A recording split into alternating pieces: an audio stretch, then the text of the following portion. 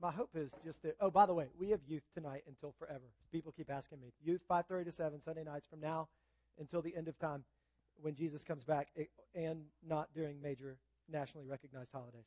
So put that in your calendar. I am thankful to get to share. I love sharing the Scriptures. I love getting to get in the Scripture. And probably you let me spend a week in one chapter. It's too long because I have too much stuff. I know that I do, but hopefully we can just faithfully walk through this passage together, maybe see it with some new eyes or some fresh eyes, and hear what the Lord wants to say to us. And then after we do that, there's one thing in particular about this passage that stood out to me this week that I wanted to share with you. But let's jump in. I'm in Matthew chapter 2. And my posse out there. And this is the visit of the wise men. And how many of you guys are familiar with the story of the wise men? You've heard it. You've heard of the 3 wise men, right? You've heard of something like that. There you go. There you go.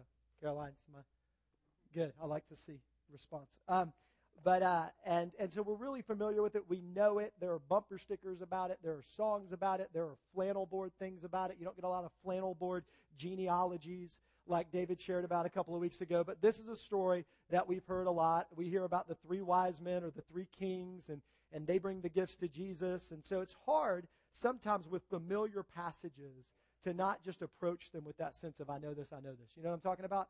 And when I started to read this passage this week, I thought, man, it just feels like Christmas, right? Like I can't do this. It feels like Christmas, and right now it's July. And how do we go through this passage? But as I allowed the Lord to open my eyes more to what's going on here, there's some things that he shared, and so I hope he shares some things with your heart too. It starts out this way. It says, "Now after Jesus was born in Bethlehem of Judea, in the days of Herod the king, behold, wise men from the east came to Jerusalem, saying, 'Where is he who has been born King of the Jews? For we saw his star when it rose, and we've come to worship him.'" So here's what's going on. Just to step out a little bit of the Christmas story. This really didn't happen at the manger. We get the manger scene in our head a lot of times, right? Because our manger scenes growing up, they had the 3 kings or the 3 wise men, right? Everybody had those. But that's not really when this happened. This happened probably around the same time that David talked about last week, when Jesus was around 2 years old. Mary and Joseph have settled in Bethlehem, and something has started to happen in the skies. And we're not totally sure what it is. Some theologians think that it was an alignment of planets, and certain planets, like I think Saturn represented kings, and there was a planet that represented Israel. And so these guys from way far off in the east, they've got no connection to the Israelites. They are Persian. They were called magi, which it can be short for magicians, but really just means that they were advisors to the king. So they were advisors to the king in Persia. They're about 900 miles away from Jerusalem. And what they did with the kings in Persia were they studied the stars. They had kind of a astrology, astronomy hybrid thing going on. They read all of the books that they thought were books of wisdom. So that's how they knew about Israel. That's how they knew that there was supposed to be a king of the Jews. And so they took all of these things together and they advised the king. So these guys, there might have been 3. There might have been as many as 12 of them. We don't know. But these guys, they're looking up at the sky and they see something. And it either is an astronomical event, or it is an angel, or it is a supernatural event where a star begins to move in a certain way. But they see something that is different. And their understanding of it is that the King of the Jews had come. And what Matthew's pointing out to his audience right now is this. The coming of Jesus isn't a localized event for one people in one place for one time. It is an astronomical event. Not only is it for all people, it's for everybody. It's for these Persians who are 900 miles away from Jerusalem, which is kind of Israel's, home base. It's for these guys, but he's going to show Matthew throughout his gospel that Jesus is he's not just king of the Jews, but he's king of the world. And in fact, the stars demonstrate that he's king of the universe, right? We know this from Romans, and it says that even creation lets us know what the character of God is. And so what Matthew is establishing is that this is a huge event for everyone and for everything, and that God is calling every people and everything in creation home, and it's starting with Jesus, okay? So that's what we're in.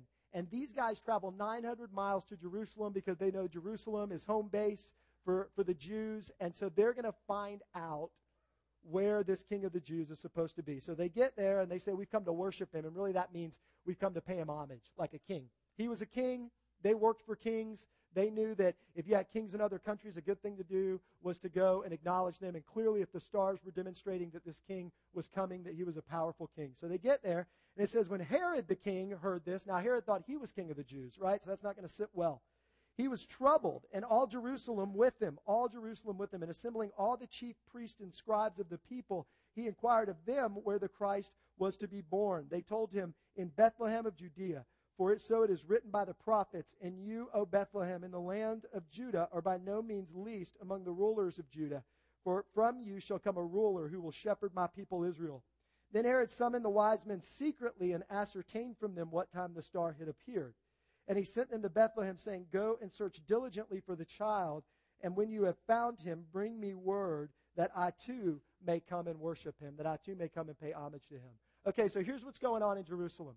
All right, so we've got Herod, and if you don't know much about Herod, here's what you need to know. Herod's a bad dude, okay? You would have thought you wanted to be friends with Herod because he was powerful, and Herod would gather a lot of friends around him, and he would kind of entice people with his power. But really what Herod was doing was he was trying to assemble people that he could manipulate so he could keep power, and then he could kill if he needed to later on down the line. So you didn't want to be friends with Herod. You didn't want to be Herod's family member. There was an old saying that went around that said it was better to be Herod's pig than his family member, because Herod had about 10 wives. I know that's going to surprise you that caused problems for him, but he had about 10 wives, and with those 10 wives, he had numerous children, and just at different times, if he thought one of those kids was trying to take over his throne, he'd kill him. And so Herod was just a vicious guy, and he didn't start out vicious, but as he got power and as he longed to keep power, he became vicious, right? And we see that a lot of times, right? We have this phrase that says, power corrupts, right? And that's what happened with Herod. And in fact, Herod became so corrupt that ultimately he had something written out that he said where when he died, what they needed to do was kill a lot of the popular leaders that were in Jerusalem as well so that they could make sure that people would weep at his funeral. Because they might not weep for Herod, but they would weep for those guys, and so it would look like they were weeping for Herod. This is Herod. Herod, as he got powerful, became paranoid, and so now he's freaked out about this king of the Jews who's been born somewhere in Bethlehem. And so he doesn't want to worship him, but he's pulling these guys in because he's still smart, even though he's paranoid. And he lies to them, and he asks them, he says, well, when was he born? So he can figure out how old this king is. And so, he finds out that Jesus is around 2 years old. And he says, well, go find him so I can worship him. But really, he wants them to find him to kill him. And the interesting thing here, the interesting verse here I think that stands out is this idea that Herod was troubled and all Jerusalem with him was troubled too. Because when we hear Jerusalem in the New Testament, it is about the physical location, but it also represents all of the leaders of Israel. And Matthew's going to point out throughout his gospel that the leaders of Israel had at some point decided to align themselves with the power structures that were there more than with God. And it causes them to run into problems. And this is the first indication of it for us, that not only is Herod troubled, but the people that should be rejoicing that the King of the Jews has come are also troubled because they're suddenly threatened. And it's this interesting dichotomy between these people that were supposed to be so far away from God, coming towards him and looking to worship him, and these people that were supposed to be so near God, scared to death that they were going to lose their stuff because God had come on the scene. And it says, after listening to the king, they went on their way, the wise men. And behold, the star that they had seen when it rose went before them until it came to rest over the place where the child was. When they saw the star, they rejoiced exceedingly with great joy. And going into the house, they saw the child with Mary his mother, and they fell down and worshipped him. Then opening their treasures, they offered him gifts, gold and frankincense and myrrh, and being warned in a dream not to return to Herod, they departed their own country by another way. You think about this scene. I was thinking about this scene all this week, and imagine this. How old's Jesus? 2. He's 2 years old. So these men are we call them the wise men. It's not because they're stupid. They're wise, right? They've studied. They're smart. They're educated. Kings ask for their advice. They're wealthy, we find out, because to travel 900 miles, you needed to be wealthy, and that's why they have all their treasure with them, because they kind of had to pay their way to get there. And we find out they have gold and frankincense and myrrh and all this stuff. So these guys are rich. They're smart. Kings look to them for advice. They walk into a house and they fall down and worship a 2-year-old. Now, I've had 2-year-olds in my house, and I've come home and my wife has been on the floor, but it has not been in an act of worship. Right? It's been in an act of exhaustion. It's been in an act of frustration. Right? Like, can you imagine what it would be like to have kings seek your advice and to worship a 2-year-old and to give these gifts to a 2-year-old? And one of the things that goes through my head is that these guys probably didn't even really understand what they were doing. They couldn't even really understand what was going on. The scriptures tell us that all of a sudden they were overjoyed. They get to where Jesus is, and they're overjoyed. And it's not a mental assent. It's something that overcomes them within them, something that circumvents that mental area. And the reason I pick at this is there's so many of us that if I can't figure it out in my head, Jesus, I'm not going to go there. If you can't make it make sense for me, I'm not going to give it to you in worship. Does that make sense? And it's so interesting to me that if anybody should have said, no, I need to figure it out before I do it, it should have been these guys. They were the wisest men around. Yet instead, when they encounter Jesus, it's a humbling experience, and they lay themselves down, and they lay their gifts down. And they didn't know what the gifts were going to be used for. Right? I mean, these were honoring gifts. I wouldn't take them to the next baby shower you go to, but they're pretty good gifts in first century Jerusalem, or in first century Bethlehem: gold, frankincense, and myrrh. And probably what happened is Joseph, when he was taking the family on all those family trips over the next year, probably used those to help fund them and take care of them. But in the long run, what they point to, Matthew is prophetically pointing to who Jesus is, right? Gold is the gift you give to a king, and Jesus is our king. You've heard this before probably. Frankincense is the type of incense that they used, and they burned it in the temple. And the priest, the only people that could burn it were the priests. And Jesus is our great high priest. Myrrh, it has 2 uses. One is for healing, and Jesus is our healer. And the other is for embalming, right? And it's for the dead, and Jesus is going to die for us. But they didn't know that. You know, we read that in, but they didn't know that. They didn't have any idea what they were doing. All they knew is that they had encountered the king, and the king deserved their worship. And so wherever that sits with you today, I just encourage you to look at it. The last thing is this. In verse 16, this is the end of their story. Then Herod, when he saw that he had been tricked by the wise men, they've been warned in a dream. I'm sorry. I don't know if I read that verse, but they were warned in a dream, and so they don't go to Herod, and they go a different route home. Then Herod, when he saw that he had been tricked by the wise men, became furious, and he sent and killed all the male children in Bethlehem and in all that region who were 2 years old or under, according to the time that he had ascertained from the wise men. Then was fulfilled what was spoken by the prophet Jeremiah. A voice was heard in Ramah, weeping and loud lamentation, Rachel weeping for her children. She refused to be comforted because they are no more. This is like the worst prophecy to connect to Jesus, is it not? Like all the other prophecies are like, he will set people free, he will do all these things, and then suddenly he fulfills this prophecy that children are going to be killed. Right? And it's connected to the rage and the fury of Herod, who can't, unlike the wise men who will humble themselves to worship the true king, cannot bring himself to do that. And so his fury is unleashed on children. But it is a prophecy fulfilled. And the interesting thing about it being included here is that it's from Jeremiah. And really quick, this is not what you call it, professional digression, David? This is not one of those. I particularly feel like that there's maybe some people here that need to hear this. This is from Jeremiah. It's from chapter 31 of the book of Jeremiah. And verse 15 is what we just read about the voice heard in Ramah and the children dying, and Rachel won't be comforted. And then verse 16 and 17, listen to this. Right after, thus says the Lord, keep your voice from weeping and your eyes from tears, for there is a reward for your work, declares the Lord. And they shall come back from the land of the enemy. There is hope for your future, declares the Lord, and your children shall come back to their own country. A lot of times in suffering,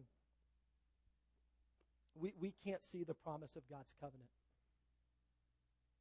But this is a great reminder for us that even in the midst of suffering, what follows is God's redemption. Right? It's the idea of the worst things are never the last things when it comes to Jesus. Yes, there are moments when we weep, and there are moments when we hurt, and there are moments when we're following Jesus and we don't understand why it seems to lead to more devastation rather than less. And it has nothing to do with our obedience at all. It has to do with what God is ultimately doing in this world, to say that in this moment of suffering, we can remember that that is not the last thing, and that the part of my heart that cries out and weeps with suffering is actually the same part of my heart that knows that it's not the way things should be, and it's not the way things are going to be. And we have that promise in this passage from Jesus. So those are some of the things. I don't know where that sticks with you, particularly that last passage.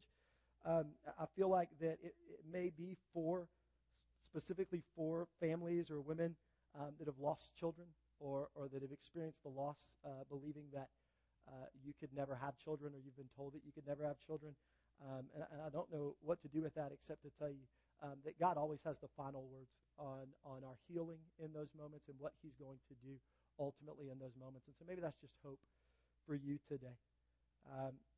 Really, really quick, there's one thing that stands out to me throughout this whole passage, and it's this idea that we started out in a place of reflecting God and peace, right? Genesis 1, we're in the garden. Everything is good.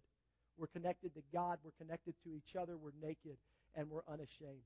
And then sin comes in, and the Old Testament is just the story of how sin comes in and breaks our norm, right?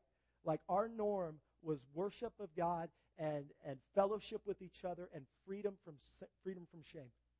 And sin comes in and it completely distorts our norm, and it brings in killing and selfishness and fear and anxiety and power struggles and all of these terrible things. And then in Matthew, immediately what happens when Jesus comes on the scene is that all of a sudden creation starts breaking back towards Jesus. The norm of creation starts breaking back towards Jesus. Do you see this? And all of a sudden the planets even, or the stars are supernaturally signifying and moving towards Jesus. And these people that have been far off and have never known, or not part of that Old Testament story, begin to move towards Jesus and become worshipers. And I think for us as a community, what God wants to say in that is this: the norm for our lives will happen as we move towards Jesus. The real norm for our lives will happen as we move towards Jesus. Why am I like this? Why am I like that? Why can't I stop this sin? Why can't I stop this thing within me? And you see Herod, and Herod probably had all kinds of issues, you guys. I'm sure he was like Psych 101's dream, right? I mean, this guy, he was crazy. But it all came about is this need within Herod to be safe, this need within Herod to be somebody, to have a legacy, to be important. And what it ends up doing is destroying his life, destroying his family, destroying other families as a result of the rage and the fury that Herod cannot tame within himself, no matter how manipulative he gets, no matter how many people he tries to make friends with, no matter how many people he tries to get on his side. Nothing will bring him peace. You have these wise men who come from the east, and just by their willingness to move towards Jesus, their lives become something much more than they ever could have intended. Their worship becomes something much more than they ever could have intended. And I think too many times, we talked about this as a staff a couple of weeks ago, I think too many times it is too easy for us to think that the answer towards moving back to God's norm is within our schemes and our grasp. You know what I mean? It's within my plans. If I just do X, Y, and Z, then I'll have the peace that I want. If I'll do X, Y, and Z, then I'll have the discipline that I want. If I just add these things to my life, and if I just try harder, and if I just make sure I'm okay with these people, or these people think I'm cool and funny, or I'm nice to these people, or I can get these people on my side, then my life is really going to be what God wanted it to be. And I just want to share one example in my life as I close. And I don't know what the examples are for you, but this is the thing that kept coming into my heart as I was praying through this passage. One of the norms that sin has created in my genetic family, in the men in my genetic family, is the norm of anger, of just burning anger. And in some generations, it has expressed itself as physical abuse. In some generations, it's just expressed itself as verbal abuse, which is sometimes worse. In some generations, it expresses as passive aggressive or all those things. But it's just an anger that is ungodly and painful to the people that we love the most. And when I was growing up, I was determined that was not going to be a part of my life, and that anger was not going to happen for me. And when I became a Christian and wanted to be a Christian husband and wanted to be a Christian father, it became that much more important to me to say, this is not going to be a part of my life. And I worked so hard to make sure that I was happy. And I worked hard to make sure that I was nice and polite. And I worked so hard to make sure that I was doing the things that a good dad does and the things that a good husband does. And a few years ago, just to be honest with you guys, a few years ago, suddenly, even with all that work, I could still feel that anger welling up within me.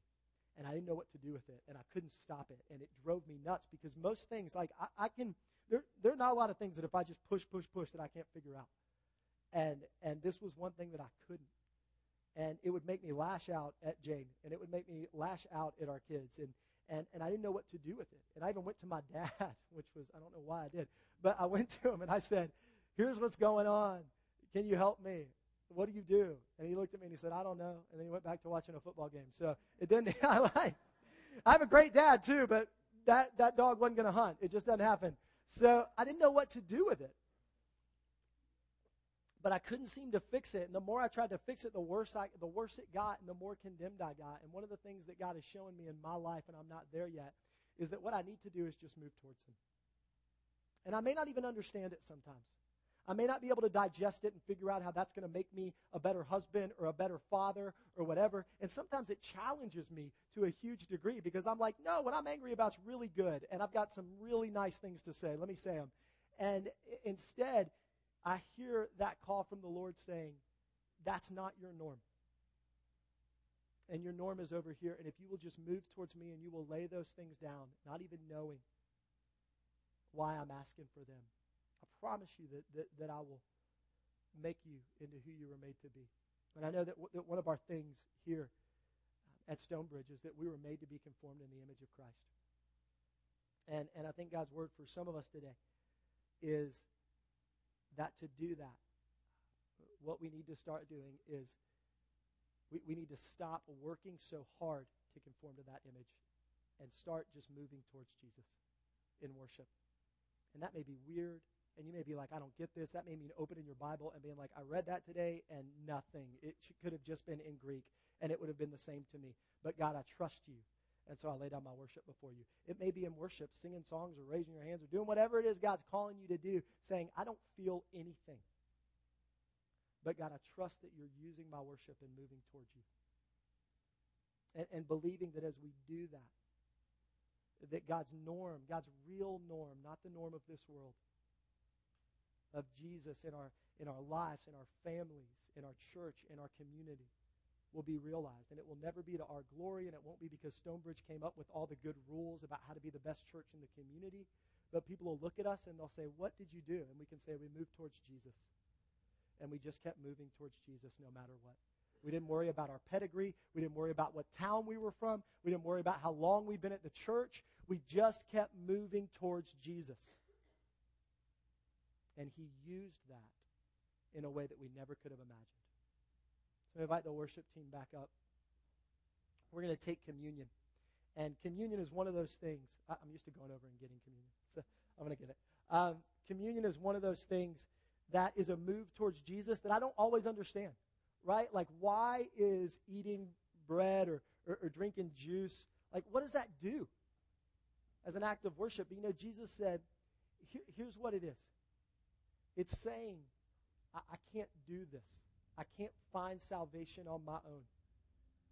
I need Jesus' body to be broken. I need his blood to be poured out, but not just for the world, but also for me. And when I take him in, I say, God, norm me towards Jesus. Move in and through me in a way that my plans never could, and my schemes never could, and my strength never could, that I might be who I was made to be. So that's what we're going to do. I'm going to invite the people who are going to be serving communion to go ahead and come up. And we'll also have people up here to pray for you ministry time. And if one of those things stuck out to you, particularly, I just feel a strong calling for that one about just people that maybe have lost children and just need God to heal that and to do what the new covenant comes to do in that. So I'm going to give these to you. There's also going to be gluten-free communion over here as well. And then we're going to get the ministry people to come forward to pray for you for those things and to also pray for physical healing if there's anything that you need physical healing for because your body, sin has normed it its way. But God wants to bring that healing and to norm it back to his glory in that way. So if the ministry people will come up and we'll worship and pray together. Let me pray for us. God, Lord, I just thank you that you don't look for strong people. You don't look for close people. You don't look for smart people or stupid people or emotional people or logical people. But God, you have said that all people, as we move towards you, can be moved back towards who you made us to be in the image of Jesus. God, we pray that today by your grace and glory you would do so. In Jesus' name, amen.